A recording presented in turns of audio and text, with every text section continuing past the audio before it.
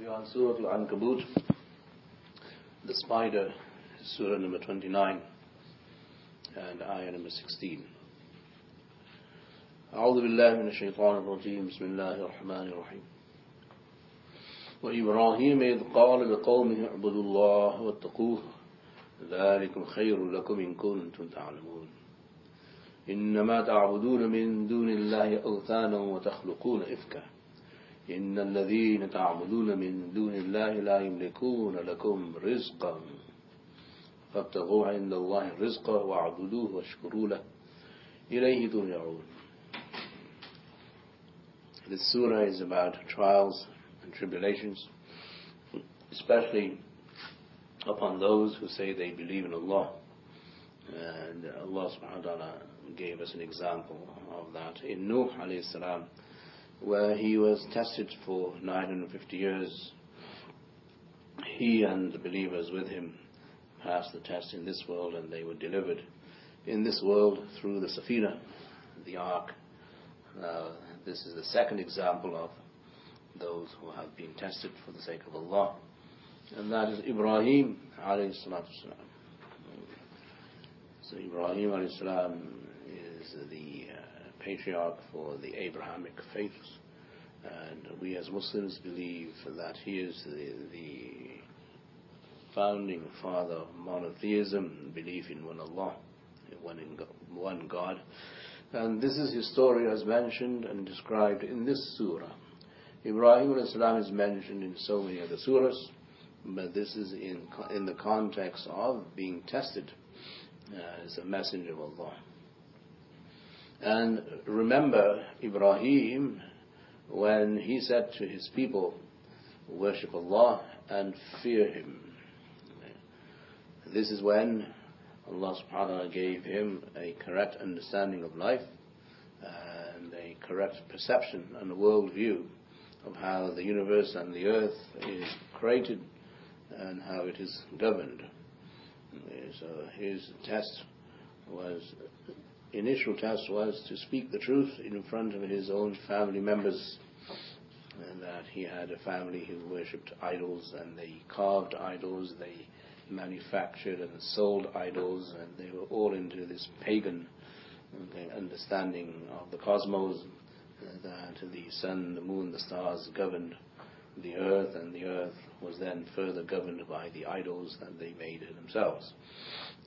So in that kind of climate and situation, he stood up against the false believers of his own people, his own family, his own father, and he told them the truth: worship Allah and fear Him, observe His rules and regulations. That is much better for you if you know. So this was a huge undertaking by a young man who knew that if he said this, he would be imprisoned, or he would be definitely tested physically, persecuted. And as we know, he was thrown into a huge bonfire, and he survived that test. Also, إِنَّمَا تَعْبُدُونَ مِن دُونِ اللَّهِ أَوْثَانًا. So part of his dialogue and discourse and dialectics with his people was that he said, indeed, you worship others besides Allah that are idols and stone, awthan, and on account of justifying worshipping false gods and idols, you then falsify and create now further lies and fabrications. Ifkan is a lie, a fabrication. Okay. So you worship first, and then after reflection you justify your worship by lying. So that is the order that Allah subhanahu wa ta'ala showed Ibrahim alayhi salam.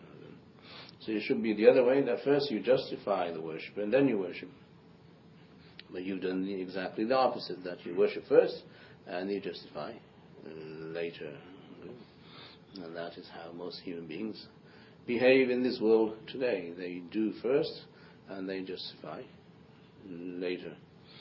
It should be the other way, that you must have a model first, against which you say, I'm going to do this, and then you can justify the model later. So the prototype comes first, Then the rationalization comes later in the scheme of tauheed. So Allah comes first, then worshipping Him comes second, because He is one alone, and only one can govern and rule, whereas 2 or 3 or 4 cannot govern or rule. Otherwise you'll have chaos everywhere you are. Especially a huge undertaking like the cosmos and the universe as we know it.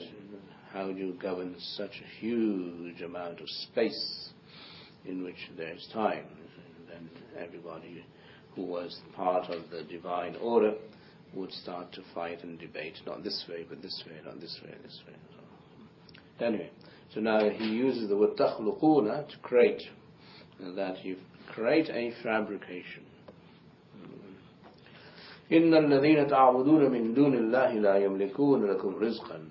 And the second point he uses is that those whom you worship besides Allah, they have no control over your sustenance, your food, your nourishment, your life, your existence, and so on. That they can't feed themselves. In fact, they don't exist until you carve them out with your own hands. So how can you say that you can worship something that you have created first? And second of all, how can you worship something that cannot sustain itself and definitely does not sustain you? So this is how Ibrahim is arguing against the culture, the religious culture of his people and of his time. فَابْتَغُوا عِنْدَ اللَّهِ الرِّزْقَ. So now seek with Allah your rizq, your sustenance and your nourishment. وَعْبُدُوهُ, worship Him, وَاشْكُرُوا لَهُ, and then give thanks to Him. So if you want to understand the utility of worship, it is in your providence. Okay. So the first observation is that you worship Allah because He is, right? Simply because He is, because He exists. And the second is that you worship Allah because He provides for you. He is the Lord of providence. And then when you seek your providence through Him, and you know it comes from Him, then your duty socially is you give thanks to Him. So now worship will either because you are devout as a worship of Allah, or at the very least you see there's utility in worshipping Allah where there is no utility in worshipping anything else besides Allah, and that is a sign of gratitude. وَاشْكُرُوا لَهُ. So gratitude and appreciation for Allah's ability to give life to you, to sustain you, and to give you providence, and also take care of you as you die and after you die, and give you sustenance in Jannah. All of that will necessitate that you give thanks. And the way you give thanks is you worship. Okay. That's the best way to give thanks to someone whom you can only communicate with through ibadah. How do you communicate with Allah? Through ibadah. Right? When you're in ibadah, you are with Allah. That's when you communicate with Him. So here Allah subhanahu wa ta'ala has given us this universal understanding that communication with God is for many reasons. One is to give thanks.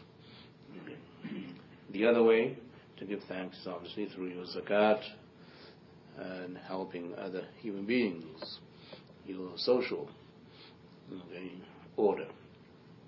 So one is your personal private order in terms of worship, and the other is your social order in terms of helping others whom Allah also provides for.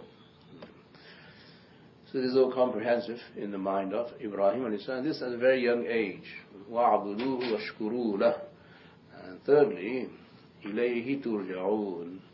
The third reason why you would worship Allah and only Allah is because you're going back to Him. That your return is to the one who gave you life in the first place. So now, when you summarize all of this, you can see the rushd and the correct awareness of Ibrahim that Allah gave him. And he stood up in front of his people and mentioned this. This was his test. and he passed the test. وَإِن تُكَذِّبُوا فَقَدْ كَذَّبَ أُمَمٌ مِّن قَبْلِكُمْ وَمَا عَلَى الرَّسُولِ إِلَّا الْبَلَاغُ الْمُبِينُ. And if you deny and refuse to believe in Allah, then you must remember that many nations before you disbelieved and denied the truth. So now if people were to say, what do you know about the world? Who are you to tell us? Then Ibrahim-Salaam's response would be, look at history, look at human history, and look at human civilizations. That in human history and civilization, many people would deny the truth. So the percentages is not the way to judge the truth, because usually the truth escapes people if they are submerged in the love of acquiring the dunya and hoarding wealth and in following their bestial propensities and their bestial passions and desires. So they're not interested in the truth because they're interested in their own desires. And that is what led them to their destruction. When people forget that they are human beings and their only purpose of life is the fulfillment of biological pleasures, and there's no need for intellectual stimulation and no need for spiritual stimulation, then this is what happens. So this is a norm in the world in which you live, that people come and people go. Most people, they disbelieve, and some people, they believe. Ibrahim alayhimusSalaam is saying that you told me this. I know this only from your reports, that before the Babylonian civilization there were other civilizations and groups of people and communities who came to the world, but they no longer exist. So this is now another way that Ibrahim alayhimusSalaam discusses with his people. You can see the detail with which he argues the point. The ability to understand how the world works, and the ability to understand through a process of rational argumentation is a very unique feature with all prophets, and especially with Ibrahim alayhi salatu wasalam. And you must remember that he's a one-man in their army against falsehood. He doesn't have anybody with him at this time. He's alone. وَمَا عَلَى الرَّسُولِ إِلَّا الْبَلَاغُ الْمُبِينُ. And the Rasul, his duty is simply to convey openly. His duty is not to convert, his duty is to convey. Once he conveys, then he has done his job. The rest is in the hands of Allah subhanahu wa ta'ala. It is not in the hands of the Rasul, because the Rasul is not God. So Allah subhanahu wa ta'ala does not share his divinity with those who are non-divine. And the non-divine will do what Allah wants them to do, and that is the mission of every Rasul and every Nabi. أَوَلَمْ يَرَوْا كَيْفَ يُبْدِئُ اللَّهُ الْخَلْقَ ثُمَّ يُعِيدُهُ إِنَّ ذَلِكَ عَلَى اللَّهِ يَسِيرٌ.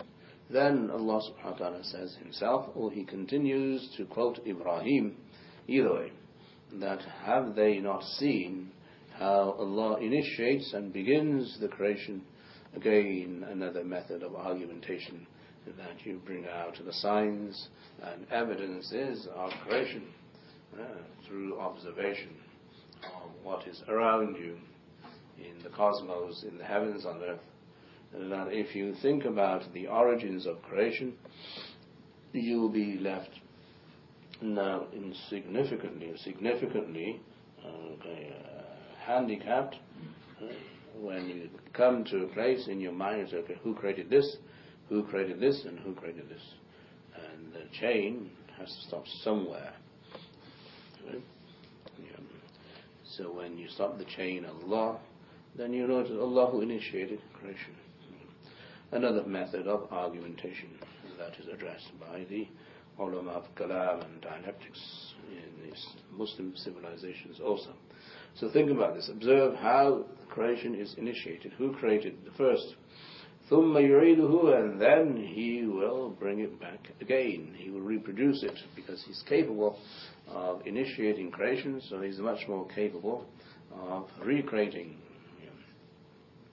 Meaning your eventual return to Allah subhanahu wa ta'ala is expressed in this world, as in other ayat of the Quran, that Allah is the one who kills the earth, meaning at the time of winter, and there's nothing except snow and cold, bitter frost on top and underneath, and it becomes dark and the soil becomes dark and it's a dead, barren land.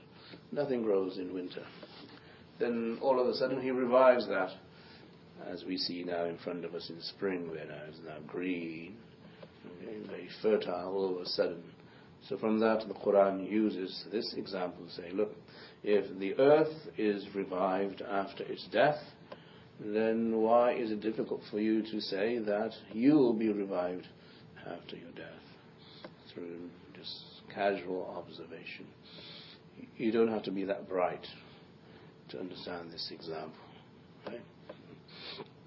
And that is how the Quran addresses. So that the first addressee, recipient of the Quran after it was revealed to the Prophet ﷺ, were the Arabs and the Bedouin Arabs who lived in nature, and they observed this phenomenon every year.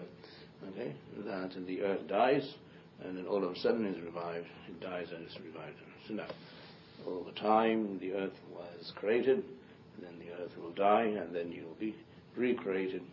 That meant so much to the Bedouin Arab, where he did not bring in the sophisticated rules of argumentation. It makes sense. It's something I can observe and something I relate to every year, because that's what you are when you live with nature. When you don't live with nature and you live in a very artificial type of life and have a very artificial regulated lifestyle where things are set by other people, your time and your space, then you might have a difficulty understanding this line of argumentation, because then you'll bring in your other values that you have in front of you. But if you go out into the wilderness, those values won't be there for you. You won't bring those values to the wilderness and the desert. You'll just have the sun, the moon, the stars, the trees, the mountains, the seas, and everything else. So now, that is why it's a very simple approach to understanding وَهُوَ يُعِيدُهُ. He is the one who will bring it back and reproduce it. إِنَّ ذَلِكَ عَلَى اللَّهِ يَسِيرٌ. Indeed, that is very easy for Allah subhanahu wa ta'ala to do. And how is that? قُلْ سِيرُوا فِي الْأَرْضِ فَانْظُرُوا كَيْفَ بَدَأَ الْخَلْقَ ثُمَّ اللَّهُ يُنْشِئُ النَّشْأَةَ الْآخِرَةَ إِنَّ ذَلِكَ إِنَّ اللَّهَ عَلَى كُلِّ شَيْءٍ قَدِيرٌ. Here now Allah subhanahu wa ta'ala is encouraging people, okay, that if you want, you must then travel in the land, on land, meaning leave your communities where you live, leave your metropolis and your concrete buildings, leave your environment and go out into Allah's very, very vast earth. Travel the land. And then what do you do? Then observe and think and reflect how Allah has created, initiated the creation. And you do that when you travel, okay, in places where there's nothing. Then Allah says, then ثُمَّ Allah then will initiate a further creation, another creation, النَّشْأَةَ الْآخِرَةِ, meaning after the earth dies and is revived in spring, and then it dies again after the harvest, then it is revived again the following year. Okay, this is another creation of Allah subhanahu wa ta'ala in this world. And likewise, you draw analogy from this world to the other world, and it will be very easy, because Allah is capable of doing everything.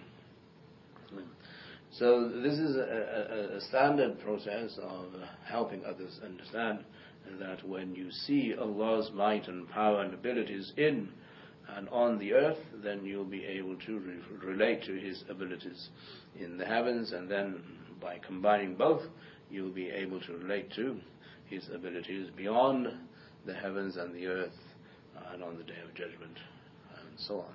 So the Quran here is acknowledging and encouraging people, and especially Muslims, to look and observe throughout the world so that they see Allah in action. So when you travel in this vast country here, then you will see Allah and His beauty and His majesty in action, and from that you will be able to deduce and conclude that Allah is the supreme creator. We cannot imagine how we would begin to even plan such a creation. Right? It takes us years to develop the ability to build a house and to build skyscrapers and to build roads and infrastructure and railway lines, and then to come up with the idea of floating in mid-air through planes. How many centuries did it take us to get there? How many millenniums did it take for human beings to get there? And Allah subhanahu wa ta'ala, in one word, created the heavens and the earth. Spectacular creation. So you go from there to here and say, well, we're no match for God. That's why we worship Him, because we're no match. Our minds collectively cannot do anything that Allah does instantaneously. And He does it every year, year in, year out. And He created the system of the heavens and the earth, the moon, the sun, the stars, where the sun rises on time every day. And the moon has its phases exactly, accurately, every month. And the system runs. Why? Because there's no human interference. When humans interfere, then you have accidents happening, calamities happening, disasters happening, and so on. So Ibrahim alayhi is now seen also the father of argumentation, the argument, the father of hujjah, and that he has the rational ability to control a conversation and impose the view of tauheed, the might of Allah subhanahu wa ta'ala upon people in such a way that others are now left dumbfounded, as you can see from this presentation that we have here in this surah. So his test initially was intellectual, whereas the test of Nuh alayhi salam was that of patience, forbearance, resistance, resilience, and making sure that the job is done. Ibrahim alayhi salam's test was that he had to speak the truth the way he knew it in front of people who were actually his peers and his own family members. But Allah gave him that ability to succeed in his test also, where you do not concede against tauheed and you don't concede against Allah subhanahu wa ta'ala's will and desire and His abilities. In fact, you promote all of that in statements that others have no answer to. So this is an intellectual challenge Allah subhanahu wa ta'ala is bringing forth to us, so that we also should appreciate the intellect of every Nabi. The prophets alayhimusSalaam, they were not simple people in the sense of being simpletons and simplistic. They were very organized in their thoughts and very rational and very supremely intellectual.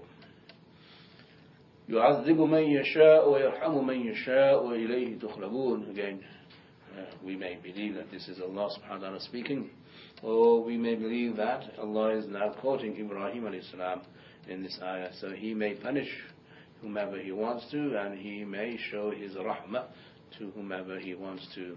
It is only to Him that they will be turned and returned. So this is the divine prerogative.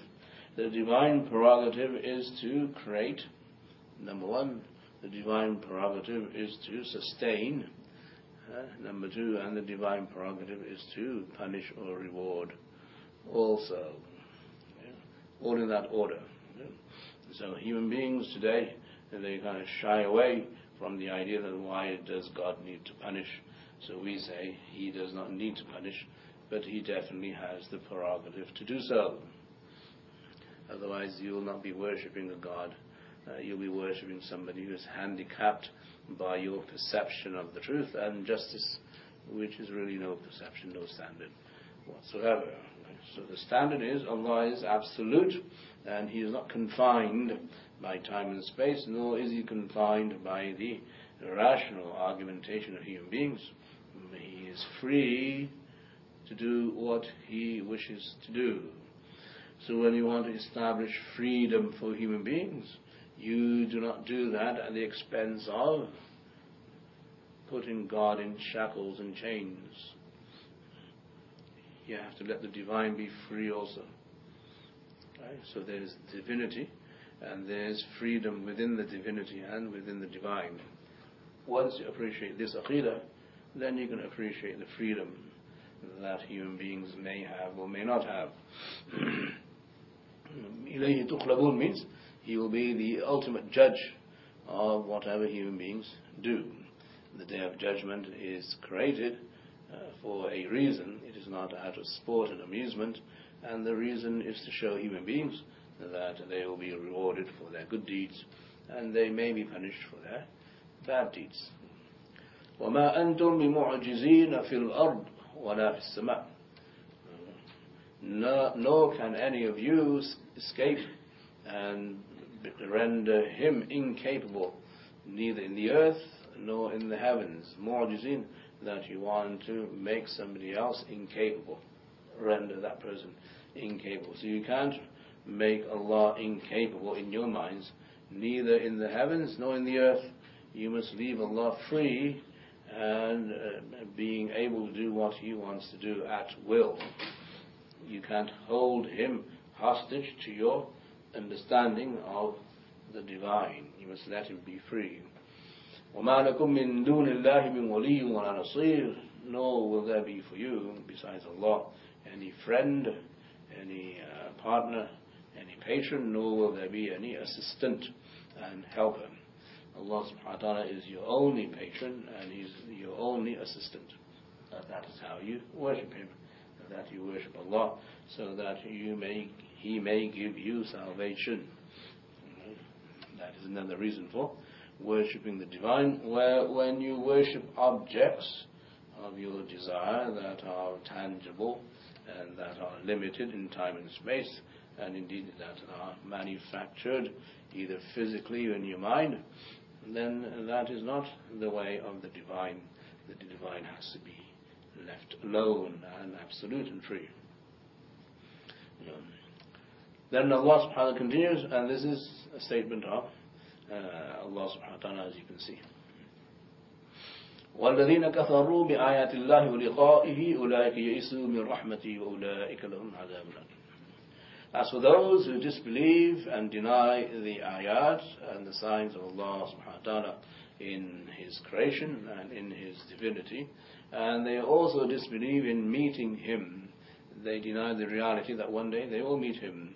Every creation that is resurrected will meet his or her creator. That is guaranteed. Some people, inshallah, most people hopefully, will meet him in a pleasant state. Others, God forbid, will meet him in a not so pleasant state. Either way, you will be meeting him. أُولَٰئِكَ يَئِسُوا مِنْ رَحْمَتِي. As for those who deny Allah's meeting, then they are the ones who are now have become despondent, and they have lost hope in my mercy, in my rahmah, in my forgiveness, because they did not believe that they will be meeting Him. So when you don't believe in something, then you will not work towards it. When you're not motivated for something, there will be no inspiration, and you will remain aloof from that idea or ideal, and you will not do anything to sacrifice yourself and your time and your money towards achieving that goal and purpose. So once you have made up your mind there is no resurrection and there is no meeting the divine at any point of time, then you've lost hope in God. Your disbelief is the reason for your despondency. Your disbelief is the reason for your denial of Allah's mercy and His rahmah. So the more you believe, the more you will want to meet Him, and the more you want to meet Him, the more you will be hopeful of His salvation, of His rahmah, and so on. Okay? Again, a very simple approach, a logical approach to whether or not there is a day of judgment. If you deny that there is one in this world, and God forbid you are taken into the other world, then the first thing that will hit you will be a cultural shock, a realization, an awakening, a very rude awakening. Hey, I didn't believe this is going to happen, so why didn't it happen? Right? Likewise in this world, and the same thing in this world, that you don't believe something can happen or someone can do something, or something is true, and when it is revealed or made clear to you, it is the truth, then you have a shock. Then you sound shocked. Yeah? This is incredible. So the mere fact that you are shocked means that you are in a state of denial, and you are trying to adjust your mind and your psyche to that reality, and that is where the pain comes in. So if you don't believe in resurrection and you go to the other world, then the first thing that happens is you have a cultural shock. You have a very rude awakening. I didn't believe this. Why is it happening? It's not supposed to happen. Right? And that is why Allah then says, وَأُولَٰئِكَ لَهُمْ عَذَابٌ أَلِيمٌ. For them there will be a very painful punishment. The punishment starts with the psychological realization of the truth, which was part of their denial scheme in the world. Then that psychological impact is usually quite long. So if you are convinced that this event will never happen, or this is not the truth about someone, and then you find out it is the truth, then you will be in a state of shock for many years. Right? Although the denial may be just for a few days or a few months, but the lingering after effects of that shock will be prolonged, even in this dunya. You will not be able to adjust yourself to that reality. On the Day of Judgment, when there is no time or no space, basically, then it will be everlasting, because that is everlasting. The world in which you are resurrected is very eternal. So this is how Allah subhanahu wa ta'ala justifies Ibrahim alayhi salam's statements. So in the beginning we had Allah subhanahu wa ta'ala quoting Ibrahim alayhi salam, and later on Allah subhanahu wa ta'ala is now defending the statements of Ibrahim, and that is a sign of Allah's rahmah and Allah's love for Ibrahim and his approach towards the truth, that once you stand up for the truth, and although you may not have related the truth in the way that the divine does, the divine will then assist you further and then relay and re-relate that truth in his words, which is what Allah has done here, to defend Ibrahim al-Islam's position, that what Ibrahim al-Islam said and did was the truth, and these are further points of the truth. And like I said, this is a sign of Allah's immense rahmah upon Ibrahim. This was his test. فما كان جواب قومه إلا أن قالوا اقتلوه أو حرقوه فأنجاه الله من النار إن في ذلك لآيات لقوم يؤمنون. Then the response of his people was nothing except to say that kill him or burn him, because when you are defeated intellectually and mentally and psychologically, you have no other recourse except to punish physically. That's what usually happens with human beings. That if you're losing an argument, then you become violent. And if you lose an argument through diplomacy, then you have military action. اقتلوا, kill, or حرقوه, or burn, one of the two. So it starts at the domestic level, ends up at the international level. Right? It's the same. The phenomenon is the same. And the psyche of human beings remain the same from the day that Ibrahim spoke this and before, and until the day of judgment. That's why. فَمَا كَانَ جَوَابَ قَوْمِهِ, the response of his people was nothing except this. We are now cornered intellectually. We have no other response except to say that we have power and you don't have power. So Allah says, no, you don't have power either, physically nor in the way that you want to punish Ibrahim. Allah then says, فَأَنْجَاهُ اللَّهُ مِنَ النَّارِ, Allah then saved him and delivered him in this dunya from the fire. The fire then being significant and a symbol for the eternal fire. So just as Allah subhanahu wa ta'ala saved Ibrahim from the physical fire of this dunya, Allah will save Ibrahim from the eternal fire of the other dunya, and those who want to follow his role model will end up the same way. Allah will save you and protect you from the fire of your temptations, your desires, your false hopes, and your false beliefs in this world, and he will definitely save you from the fire of hell on the Day of Judgment.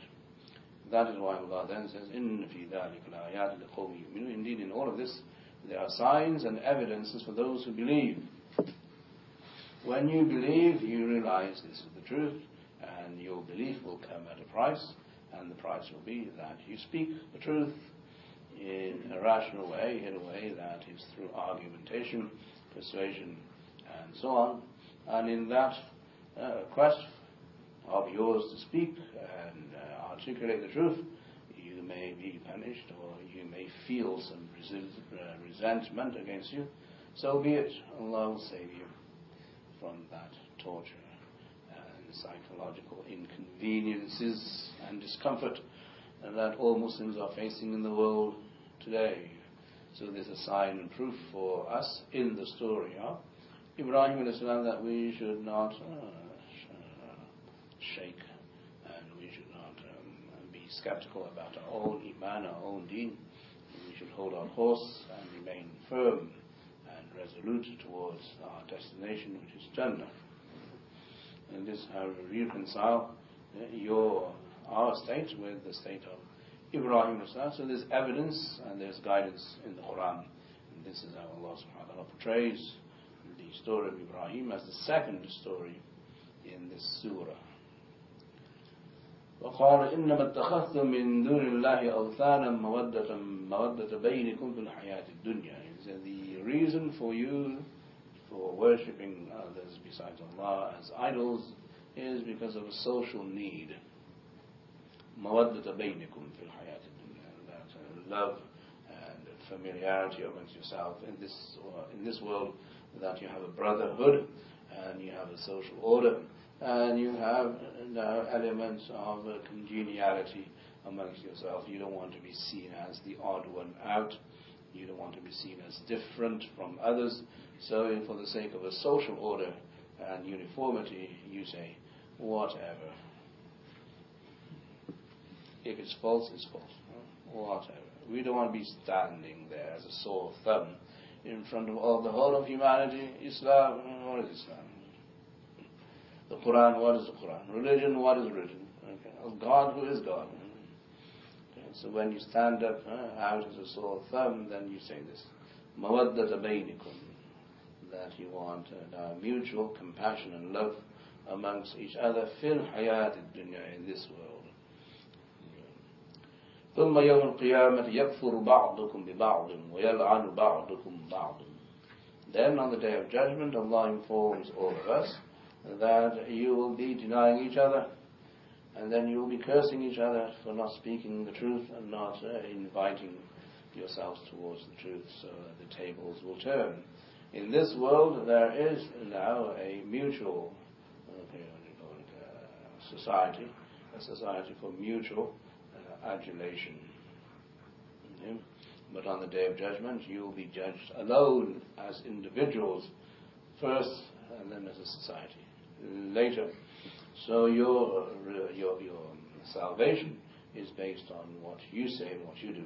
Your salvation is not based on the social order of the time, which is huge and unique in Ibrahim alayhimusSalaam, because if he was able to maintain his sole position, isolated position against his parents, his community, his society, as one man and one community, then we should be able to do the same if we are from the Abrahamic faith. Right? You cannot claim that you are from the Abrahamic faith if you're not interested or able to stand alone in the community as the one who is the pillar of the truth. Then on the day of judgment, Allah will say, you're going to be isolated and separated anyway. وَنُفِخَ فِي الصُّورِ فَلَا أَنْسَابَ بَيْنَهُمْ يَوْمَئِذٍ. That the trumpet will be blown on that day. There will be no relationships between people. Mother and father, son and daughter, sister and brother, husband and wife will run away from each other so that they may gain salvation from Allah, independent of each other. And so the togetherness is for the sake of the dunya, but Allah says that if you are together not for the sake of Allah, then you will be separated on the day of judgment. That is the beginning of that sequence of punishments, where eventually وَمَأْوَاكُمُ النَّارُ, your refuge, your abode will be the fire. وَمَا لَكُم مِّن نَاصِرِينَ, and for that, at that time you will have no helper besides Allah subhanahu wa ta'ala. Allah will not help you. This is in the construct of a theological discussion and a theological construct of human existence in this world. So in this world, you want to maintain your aqidah about Allah correctly first before you say, I want to become part of a social order. If the social order is not based on tauheed, then that is not an order of justice. It's an order of dhulm, because you are committing injustice against Allah by denying Him His free will and His absolute authority and His prerogatives over you as a society. Right? Now, this is not physical, it's not moral, it is theological. It's in your mind, it's a concept, it's in your conscience. That what's the difference between a person who worships false idols and a person who worships one God in appearance? There's no difference. How do you judge the two? Apparently. Because the person who works next to you at your job may be a mushrik, but he may perform much better than you, and you are muwahid, you believe in Allah. He may get a raise, and you will not, and he may have a better post than you, and you will be still struggling. For instance, for example, what's the difference? The difference is that you stand for the truth as part of your world order and your worldview, where the world order and worldview is based on how you see the creator of the universe and the world, and your microscopic function in the company is just that. It's a microscopic function of the company in the company that pays you some money so that you can buy the food. Right? Whereas Ibrahim said, let's move away from the microscopic and go to the macro. That you must start from the macro and come into the micro. You can't go into the micro and go to the macro if it's false. Right? That's his line of argumentation. Allah subhanahu wa ta'ala wants you to believe in Him first, then you seek risk from Him, through Him. And then if you perform at work, then it is because you are honest and you are hard-working, and you see that Allah's fadl on you, that He is providing for you. But if you don't have tawheed, then you'll see you and your company and your boss as providing for you. And that is shirk. That is not correct. So now, although we will take the pill, we will say, who cures us? A Muslim. He'll go, he's sick, he goes to the doctor says, take this pill. But in the Muslim's mind and heart and conscious and subconscious, does he believe it is the pill that's curing him, or does he believe it's Allah who is curing him through the pill? Right? There's a difference in observation. Right? That's your worldview. So the Quran is saying, develop your worldview first, which is correct. And that has to be with reality. Reality is Allah is everything. Allah is everything. And then based on that you perform. So when you perform in your dunya to seek rizq from Allah subhanahu wa ta'ala through your profession or through your skill, whatever it is, then you know that it is still coming through Allah and because of Allah, but the means I have chosen is this. Then you can relax and acquiesce to the reality.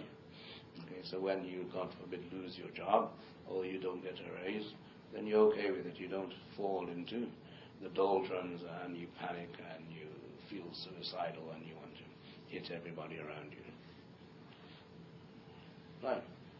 So this is the way Allah subhanahu wa ta'ala is addressing the Muslim reader of the Quran, that look at the story of Ibrahim and see how formidable he was in his ability to stand up for the truth against all odds. You think you have it bad. At least we now have some social support in the form of Muslims being around us and having masajid and having institutions and having Eid and Jum'ah and all this. We have some support, social infrastructure where we can say we belong and fit into this. Ibrahim was a lone ranger, he's a maverick, the total rebel. no one there. Neither his mother, his father, his sibling, no one there. Absolutely. And that he's saying that all of you are wrong. All of you are wrong because you don't know Allah. If you don't know Allah, you're wrong. If you know Allah, you're right.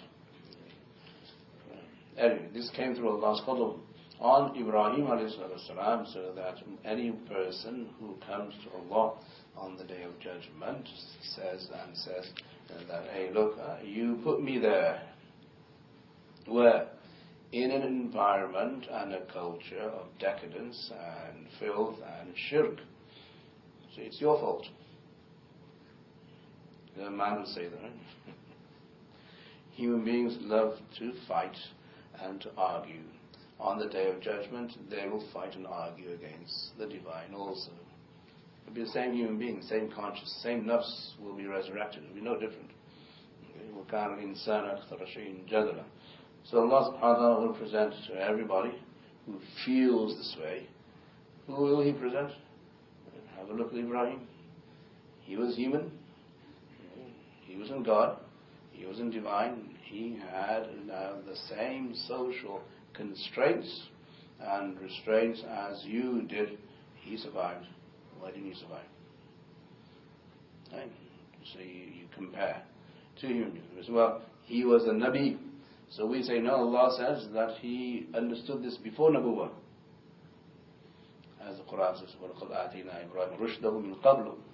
Before Nabuwah, he was able to understand and perceive this level of understanding that the creator of the universe has to be one.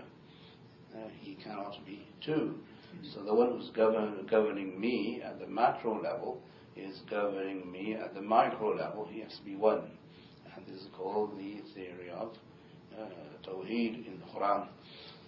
It's known as the founding father of monotheism, so that people cannot say that you did this to me, I was born this way.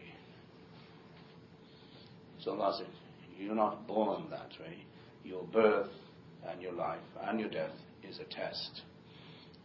If you survive and pass the test, you are successful. If you don't, then that is on you, because we gave you all the tools and all the abilities that Ibrahim alayhi was given. Where if you say this is a very primitive society, then we rest our case. You live in a very sophisticated society.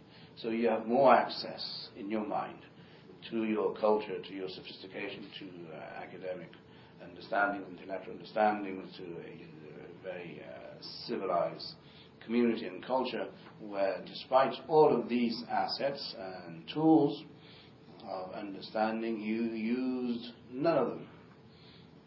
And you want to rely on fate and say, you made me this way. No.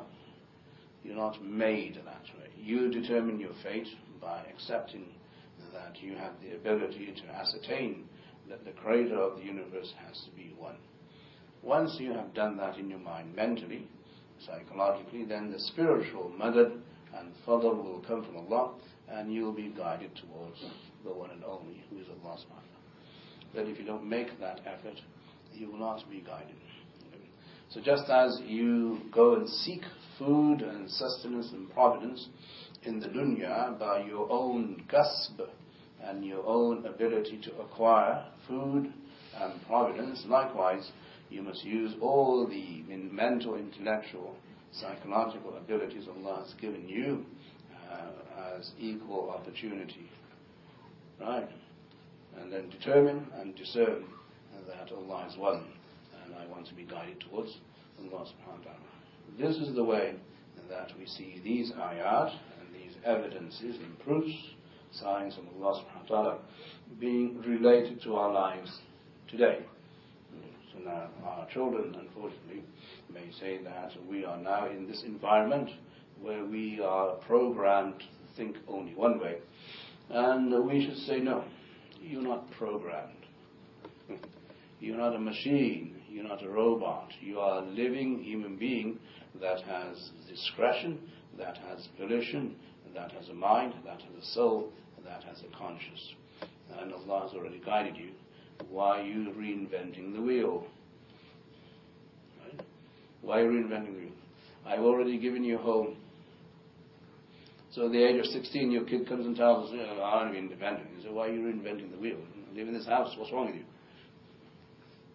Right? Well, I want to be independent and find a job and get some education, then do whatever. At the moment, you don't have that ability to be that independent, neither physically nor financially. So stay with it until you find something else that is good for you or better for you. Likewise, with our understanding of how to raise our children, we must not give them that prerogative to say, I want to be intellectually, academically independent. We say, no, sit down, be quiet. You're not there yet. You're not developed yet. You're not mature yet. You don't have the ability to think that way yet. When you do, and you're held responsible by Allah subhanahu wa ta'ala, then you may do what you choose to do. But at the moment, my responsibility to you is to make sure you stay on the boat and you don't jump overboard. That's my responsibility as a parent. Then you speak the truth. Right? There's no need to be tactful. There's no tactfulness needed when someone's going to destroy their lives. You put your foot down. Isn't that what a physician would do if someone's dying? What are they going to do? Let him die. You don't let a patient die when you know you can save that patient. Likewise, you don't let a human being destroy his life and his salvation when you know you can do something to stop him or her from doing that.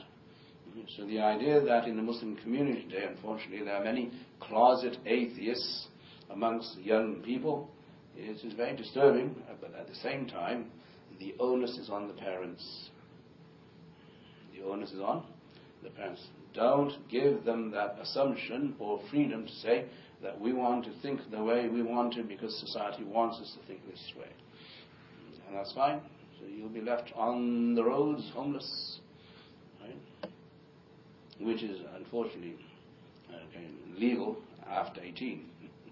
But before 18, you still have some parental rights, legal rights. Keep them where they are. So this is where you are, and this is how you are. So, now the idea that Muslims run away, just as non-Muslims run away from their homes, Muslim kids run away from Islam. That is very disturbing and shocking. We ask Allah for His protection. But it is still our responsibility as a parent to make sure that the environment at home is an environment that is conducive to them not leaving. That's our responsibility. To make sure that we do it this way. It doesn't have to be that tyrannical, that I'm the boss and this is the end. So, do it with adab and discipline and culture and sophistication, but at the same time, make sure that they know very firmly that in this matter they do not have a choice until, as I said, unfortunately in this country, at the age of 18. You can't do anything after that. Before 18, make sure they stay within the fold, they stay on board, and they don't jump overboard, otherwise your whole ship will capsize. The whole family and your extended family members and your whole tribe and clan and the whole Muslim Ummah will drown, and that's what's happening, unfortunately.